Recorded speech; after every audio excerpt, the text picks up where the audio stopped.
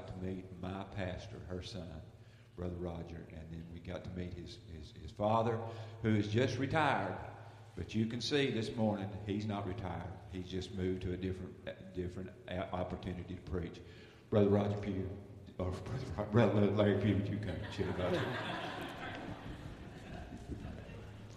Well, amen. I'm honored he would call me Roger. Well, I want to ask you to turn in your Bibles to the book of Daniel. Daniel, and we are in chapter 1 of Daniel, if you would turn there.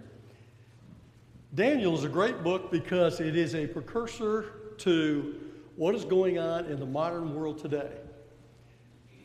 We are in a country now that no longer is a Christian nation.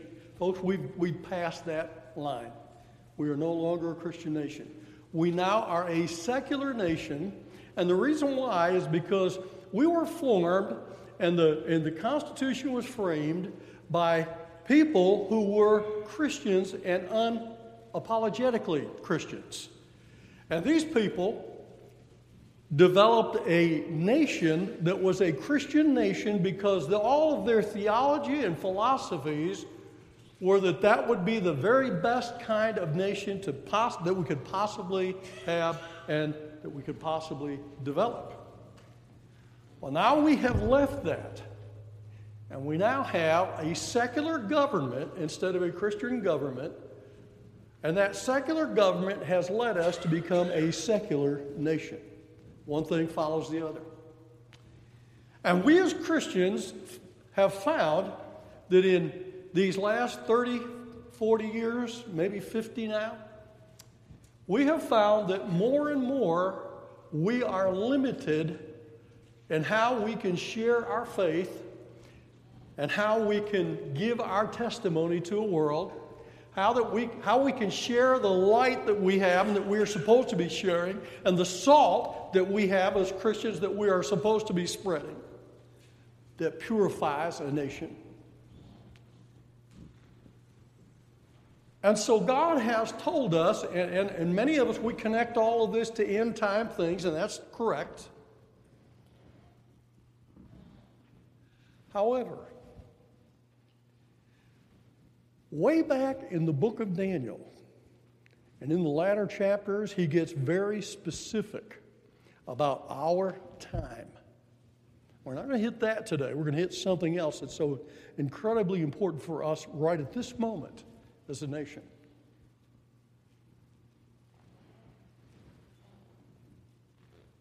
But I want you to know that we have little time left in America before some of the same things that were brought upon Judah are brought upon us by God. Now, let me give you a little background. Some folks don't know, and so I want you to be sure to understand what's going on here. Way back in the time of David, okay? David was the greatest king in the history of Israel. He was a man after God's own heart, the Bible says about him, in spite of his sin with Bathsheba. He repented of that, and God loved that, and God said, all right, because you've repented, I'll let you go on being king, and I'm still going to bless you. But he had a son named Solomon. Solomon ended up, and everybody hears the stories about how Solomon was, when he was young, he was such a good king when he first started out, how great he was, and he was the right choice because he said, Lord, I don't want wealth, I don't want fame, I don't want any of these other things, I want wisdom. And he became the wisest man on earth. And God said, because I'm so pleased that you would ask for wisdom, that I'm going to make you wealthy and famous and powerful and everything else. I'm going to bless your kingdom. The only thing that I don't want you to do is I don't want you to multiply horses and I don't want you to multiply wives. What does Solomon have a reputation for? Wow, that guy had 900 wives. Imagine having that many bosses. And then he built these tremendous stables. After he finished building the temple, building his palace, and building his stables. He built these huge stables. And he had horses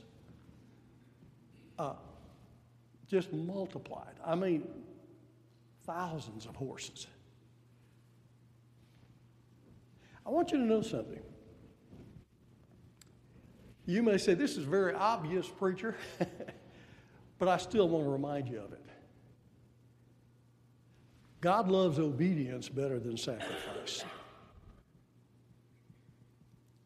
Solomon started on a downward trend when he began to make treaties with other countries by marrying their wives, their daughters, and becoming his wife. That's why he had so many.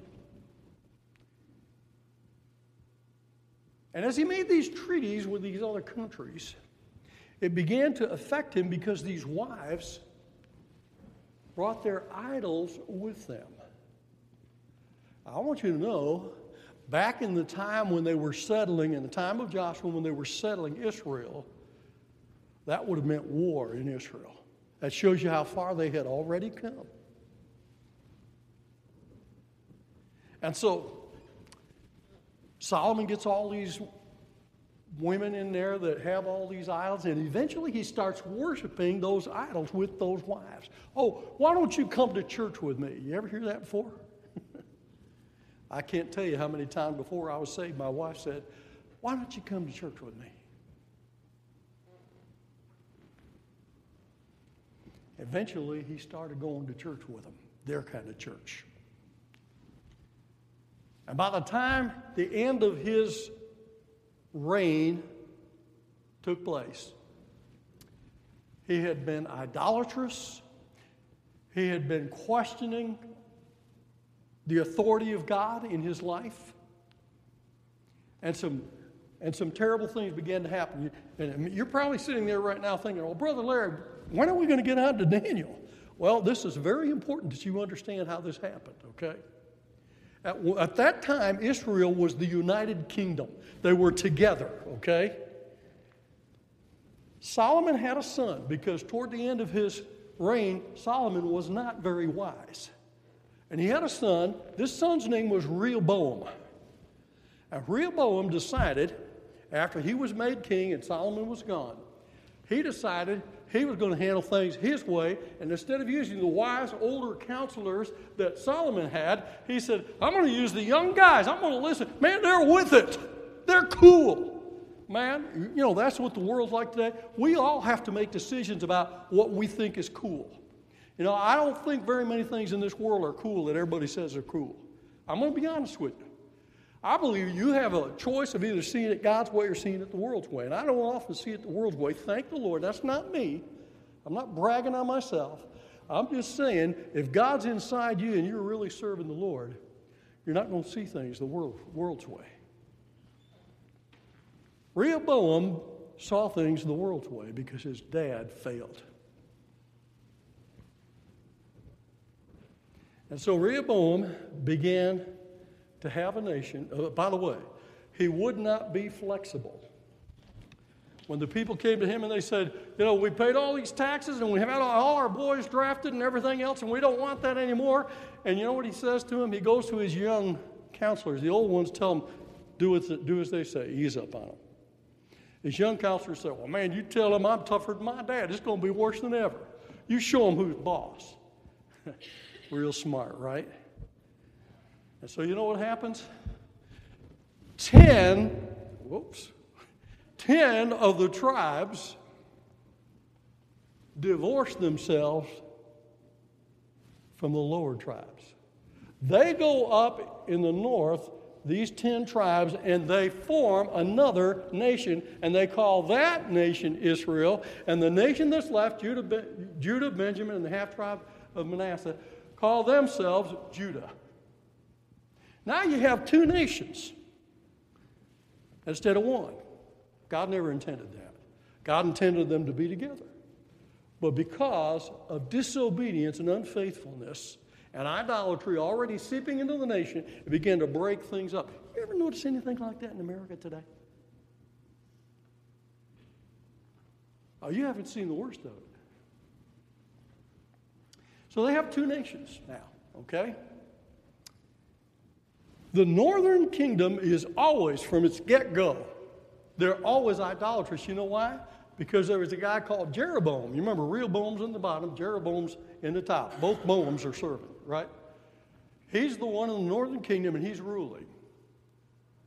And Jeroboam decides, you know what? These people, their hearts are going to go back to the temple and to Jerusalem, and they're going to be wanting to go back there, and I'm going to have trouble keeping control of my northern kingdom.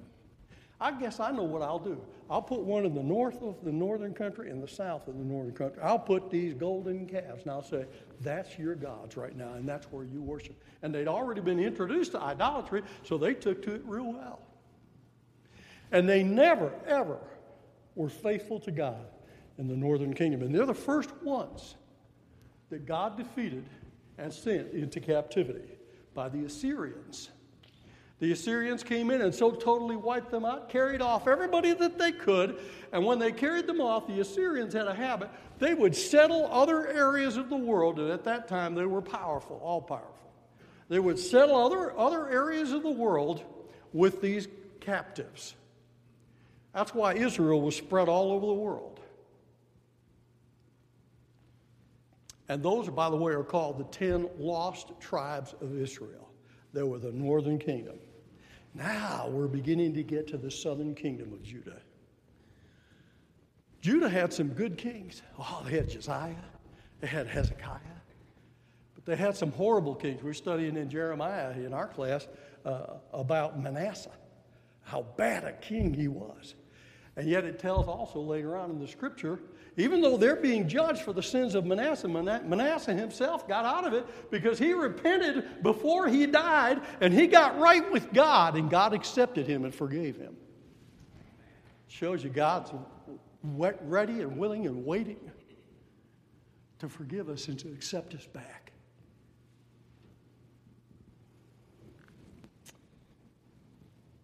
But it finally got so bad that they began to get more and more idolatrous.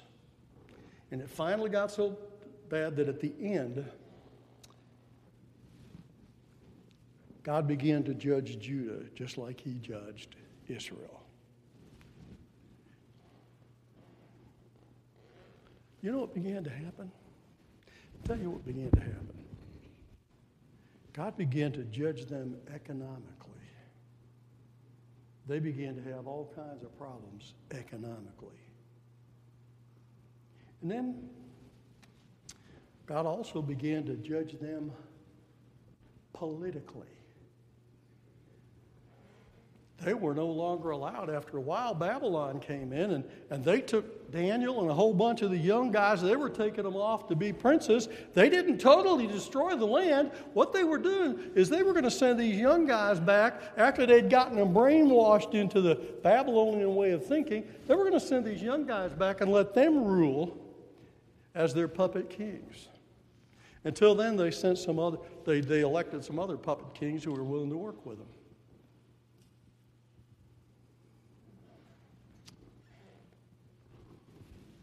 But it just got worse and worse.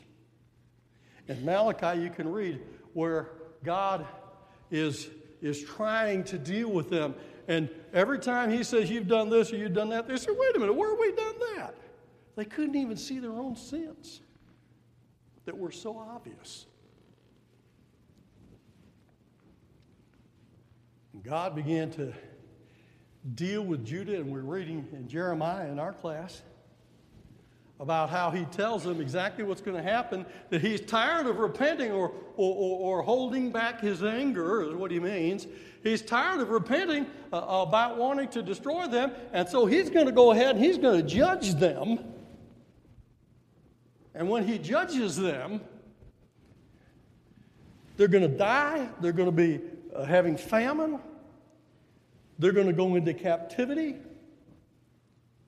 they're going to have pestilence. And he tells them all the things that are going to happen to them. Finally, because these puppet kings, power corrupts and absolute power corrupts absolutely.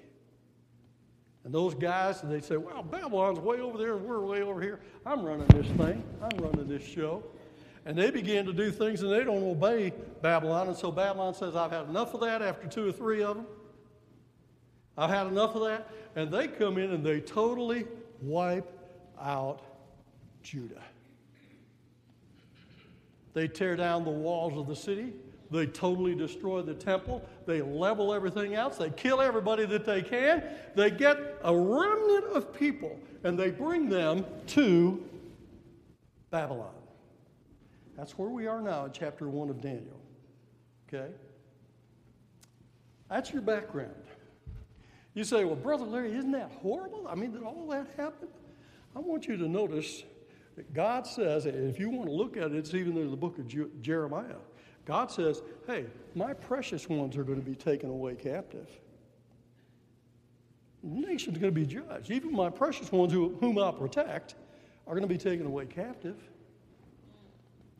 Don't you think that we're necessarily not going to have to go through any persecution in America?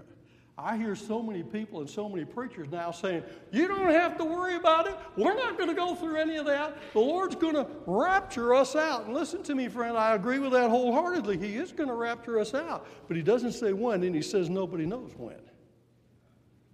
And we know they're already doing the beheading part that's prophesied in the end times will happen. I mean, 20 years ago, we would have thought, that's never going to happen, all that beheading. And now it's common already. Look how quickly we got used to it.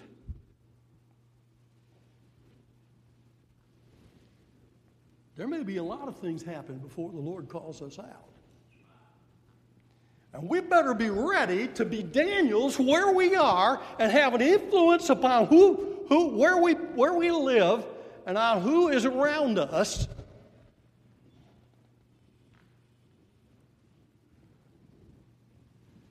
If we're going to have any effect whatsoever. I heard for 20 or 30 years now, I've heard America needs revival. I'm going to tell you something, friend. Revival is not going to come until we as a people get out from behind our hiding as Christians in America and not want to be politically correct anymore, but be biblically correct. And when that happens, and we get out from that, and we become the salt and the light and the Christians that we're supposed to be, and we do it publicly, and we do it in spite of what may happen to us or what the punishment might be, then we might have revival in America. America has to have a witness to have revival, and it's not just going to be some pastor or preacher standing in a pulpit. It has got to be a mass of people who are willing to step forward and stand for the Lord. Now, that gets me to my message. And I'll try to hurry through this, but you need to know some things. There is not a single person in this room that will escape some kind of trial or trouble or tribulation in your life. Trials are testing. They're tests from God. Nobody escapes that. Daniel doesn't escape it. Shadrach, Meshach, and Abednego don't escape it. They have tests that are so impossible that even Babylon is amazed to see the power of the God of Israel. And you know, people around you, when you go through a test and you glorify God in that test and you trust Him, are going to see the power of the God called Jesus Christ. They're going to see His power in our lives. And we're going to have an influence. We're going to be light. We're going to be salt to those people. Look with me at Daniel chapter 1, verses 17 through 21. It's not a long text. The title of this message is Joy in the Midst of Testing. Daniel, God lays the foundations when He sends these young princes over there to Babylon. Okay? He lays the foundations. And He gets the right person in the right place. That's the first foundation. He gets Daniel, Shadrach, Meshach, and Abednego in the right place. All right? And then He gets people with the right character. Daniel, Shadrach, Meshach, and Abednego will not eat the food at the king's table. They said, we're going to eat the food that God told us to eat, the biblical food that we are told that we ought to eat as Jews. And so they go and they appeal. And because their lives have been pure, the guard listens to their appeal. And he says, all right, I'll ask the king. The king says, all right, let him do it. We'll see, we'll test him. And so they've already been tested. Does it work to make a stand for God and to have character? Yes, it does. And the king looks at them and he said, well, you're 10 times better when he finally does the test and he brings them all the young men before him that are princes. And he says, you know, you guys, man, you're 10 times better than all these other guys. And the king notes that in his mind. And then finally, the third test takes place. These have to have the right gifts. They have to be people who have ramrod backbones and will stand for God no matter what the world says they're going to do to them. And so Shadrach, Meshach, and Abednego experienced the fire, and they're fine because they're walking around with Jesus in the fire, the fourth man. And they get delivered. And Babylon says, wow. And Daniel, they find him praying because they know he's a man of prayer. You know, that's the world knows what we're supposed to be like. You know, it doesn't matter if they know. Because if we're doing what we're supposed to be doing, God's going to protect us. And that's exactly what he did to Daniel. Look at these verses, 17 through 21. Chapter 1, 17 through 21. As for these 4 children, that's Daniel and Shadrach, Meshach, and Abednego, God gave them knowledge and skill in all learning and wisdom. Now what he's saying is, God added extra knowledge and wisdom. He gave them special gifts for this time in their lives. This isn't some, well, they were born to be, exceptional people. No. God put them in this place, and then he said, here, I'm going to add these things to you. And he gave them to them. And Daniel had understanding in all visions and dreams, a special gift from God. You know, when you get saved, God gives you special gifts as a Christian. You are to use those gifts in service to him, just as they did in this chapter. Look at verse 18.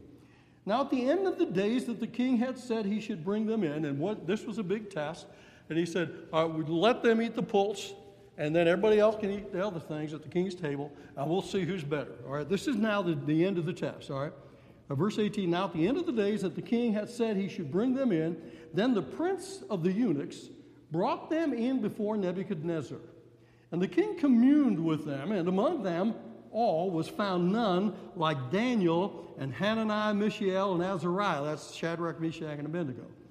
Therefore stood they before the king, and in all matters of wisdom and understanding that the king inquired of them, he found them 10 times. You know what 10 is? 10 is double grace.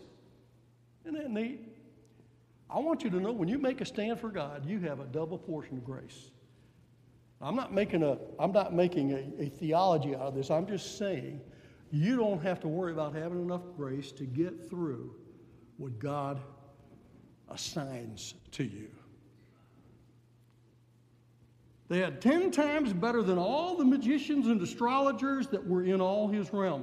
And Daniel continued, even into the first year of King Cyrus, it may have been as much as 70 years. Okay? Daniel had long life. By the way, it's one of the things Psalm 91 promises to the person that loves God. Daniel 1, chapter 17 through 21, is a wonderful little bit of Scripture. But it's powerful. Because it tells us that we can have joy in the midst of testing. Now, I don't know what tests you're going through, but I assure you, everyone in this room has some kind of concern, some kind of worry, some kind of test that you're going through probably right now. And you've got some concern and you're saying, what are we going to do about this? What am I going to do about this? What's our church going to do about this or that? I want you to know God has the answer. He doesn't want us taking anything into our own hands, even in our own personal lives, where we think we have the control. My friend, you do not have the control of your own personal life. It is in the hands of God. And when we get so arrogant and so proud that we think we do, that's when we get in trouble. And I don't want to be without God on my side when I'm going through trouble. How about you? Daniel, Shadrach, Meshach, and Abednego were not just accidents of time and place in Babylon. God had it all figured out. He'd sent them in before. He already had his men in place before the captivity took place. They were placed there by God to provide a presence of truth, morality, and wisdom that would not be worldly but godly. Too many Christians labor under the false assumption that they chose where they live, work, and go to church. But if you truly belong to Jesus, there are no accidents or coincidences with him, and your choice in each of those instances was within his permissible will. I want you to know something. The world would laugh at that. That statement that I just made, the world would laugh at. They would just poo-poo that. But my friend, I want you to know it is a critical principle in the life of you and I as believers in Jesus Christ. They don't think like we think. The Bible says even his people, your thoughts are not my thoughts and your ways are not my ways. That's why we need to be in the Word of God and we need to be in prayer and we need to be people of meditation. Because we want to do everything we can to learn everything about God that we can so that we can be just like God if we can.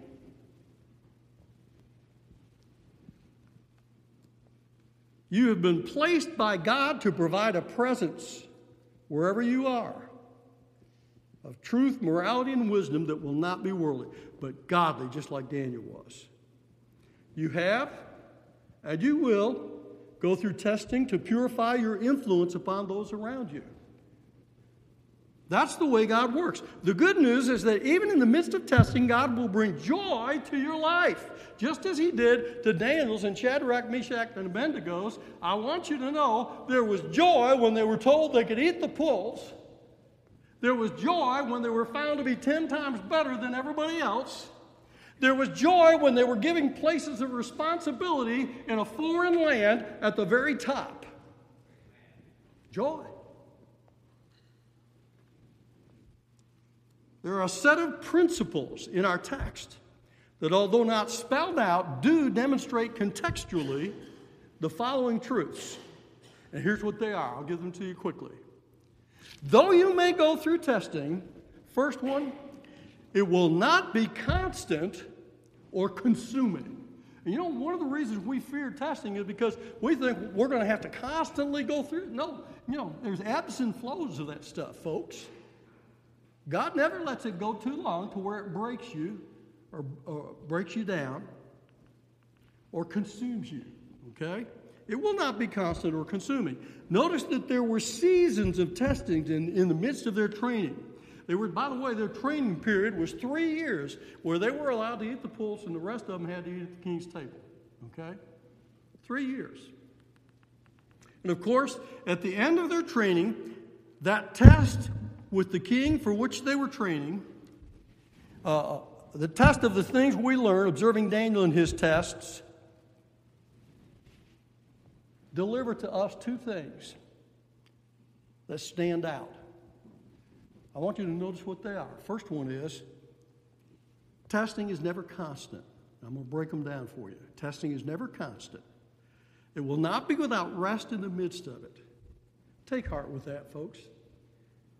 God knows our frame, the Bible says, and he will not demand more of us than is possible for us. He doesn't do that. Daniel and his friends were tested before, that is, the destruction of Jerusalem. They were there in the land. They were carried off. That was the first test. Imagine being carried to a foreign land, having to leave your home when you're young. And then they hear about the destruction of their homeland and that it's totally wiped out and doesn't exist anymore and that they're bringing a bunch of captives. Wow.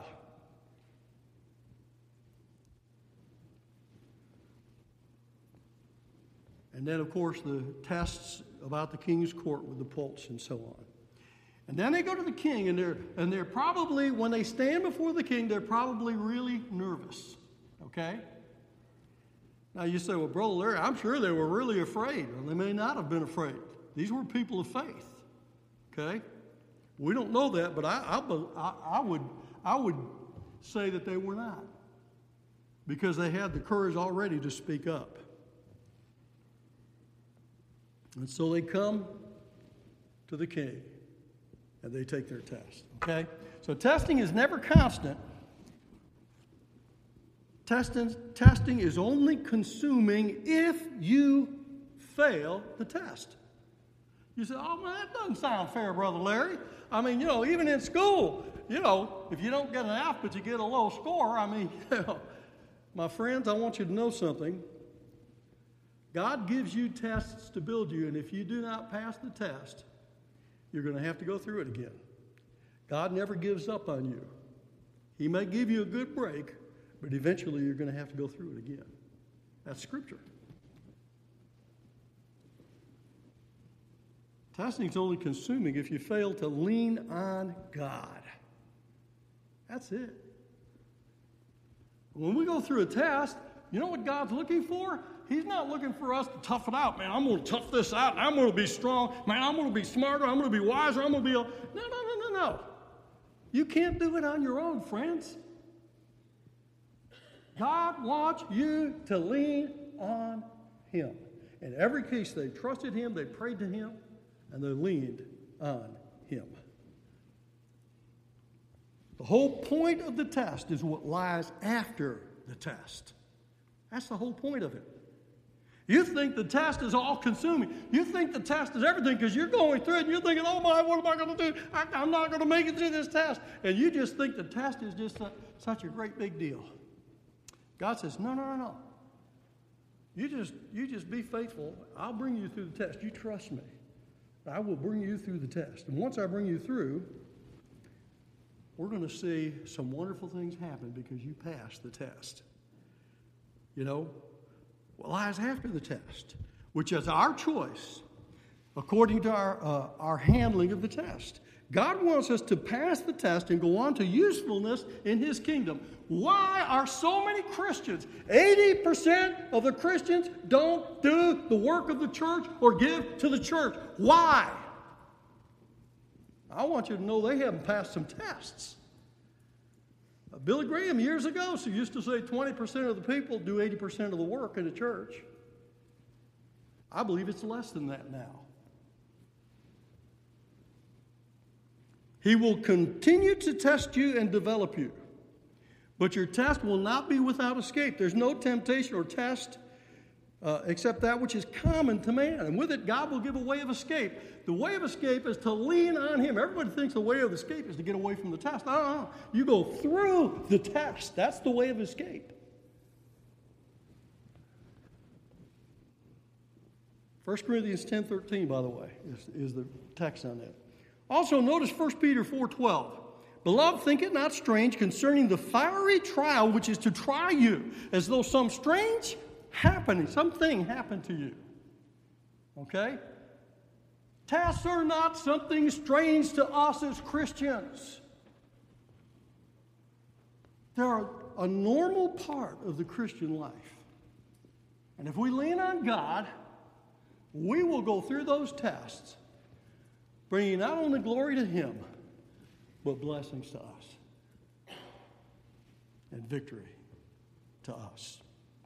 So though you may go through testing, it will not be constant or consuming. Though you go through testing, it will not be without enablement from on high. God does not leave you alone. He goes through the test with you so that you can be successful in that test. God doesn't want you to fail the test. He's not waiting with a big stick saying, you do the wrong thing, kid, and I'm pow, God doesn't do that.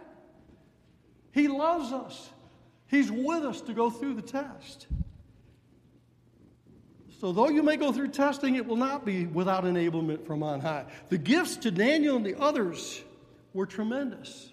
He gave them character. He gave them strength. He gave them a wonderful faith. By the way, all faith comes from God.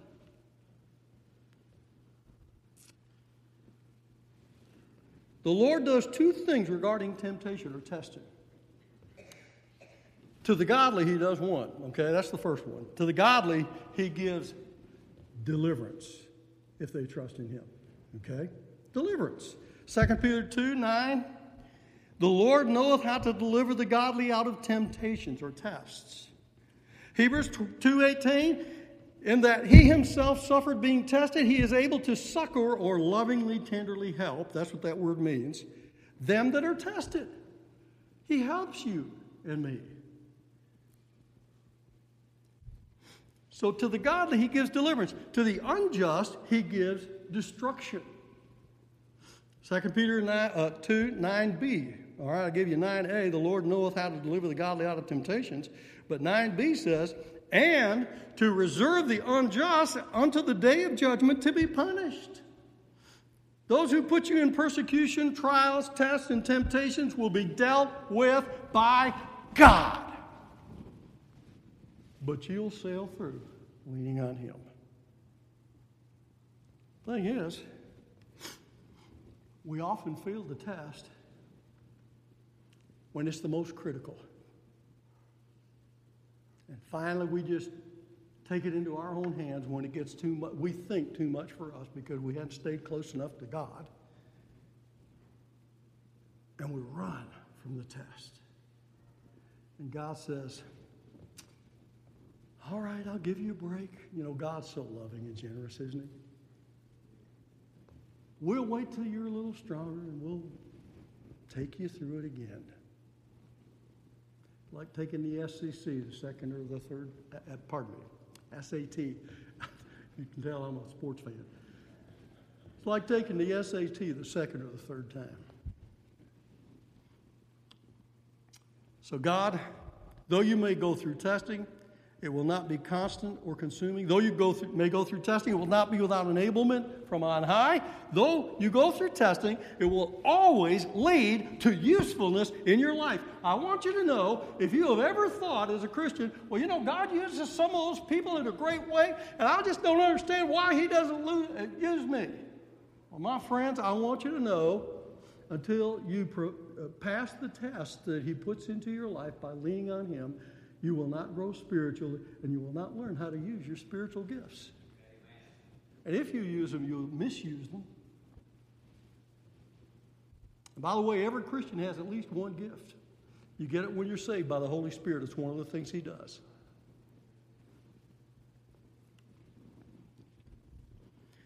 Daniel continued in service until King Cyrus ruled. Actually in service then, and he lived even longer. Okay? Possibly as much as 60, 70 years. We know it, probably at least 70 years, because it says so earlier in the Bible. Notice how God wants us to endure testing. James 1:2. He says, count it all joy when you fall into various testing, various trials. Knowing this, that the testing of your faith worketh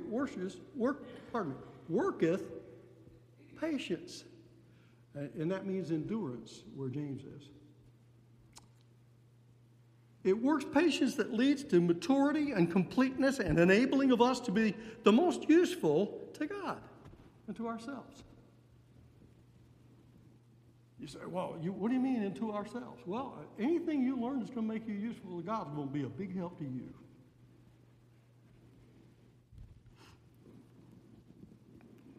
And then notice that how God wants us to finish after testing. James 1:12. Blessed is the man that endureth temptation. In other words, you come through victorious. For when he is tried, he shall receive the crown of life, which the Lord hath promised to them that love him. I want you to know something, folks. If you love God, he makes some promises to you. Psalm 91.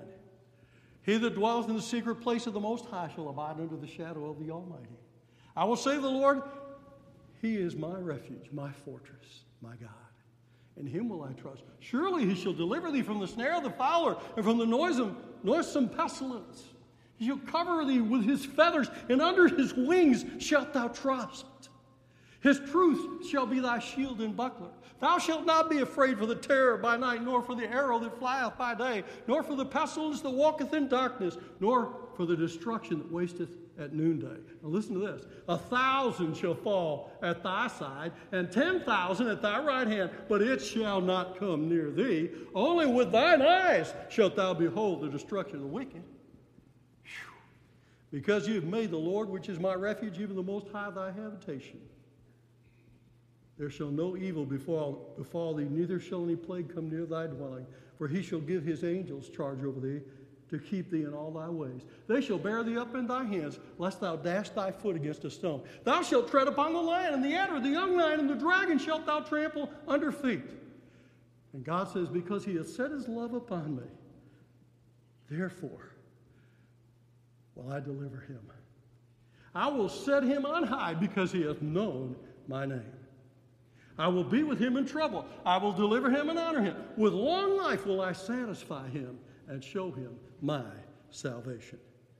That's how God wants us to finish. With him just showering on us all the blessings like he did Daniel, Shadrach, Meshach, and Abednego. Whew. The end result was not only that Daniel and his friends had positive influence upon an empire like we need to have on America today, but also where they expected slavery and obscurity. Wouldn't any captive expect that? Instead, they received great joy, great blessings, great prominence, and great purity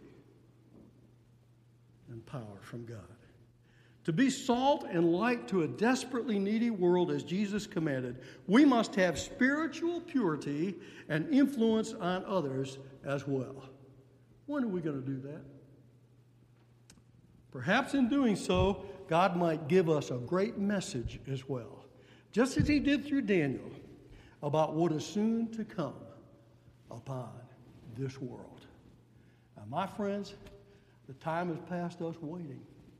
If we're going to count for the Lord, each one of us has to decide, Lord, I'm going to serve you. I'm going to trust you. I'm going to put my faith in you. Lord, I'm going to be a light and I'm going to be salt to this world. May God help us with all sincerity in our hearts to pray that very prayer. Our Heavenly Father, thank you for your word. It is so powerful. It is sharper than any two-edged sword. And in these few verses that we see, Lord, oh Lord, we see how you used young men called children by you in your word, and how you powerfully used them to influence a nation to keep a remnant from being destroyed and to enjoy blessings for 70 years and then be sent back to their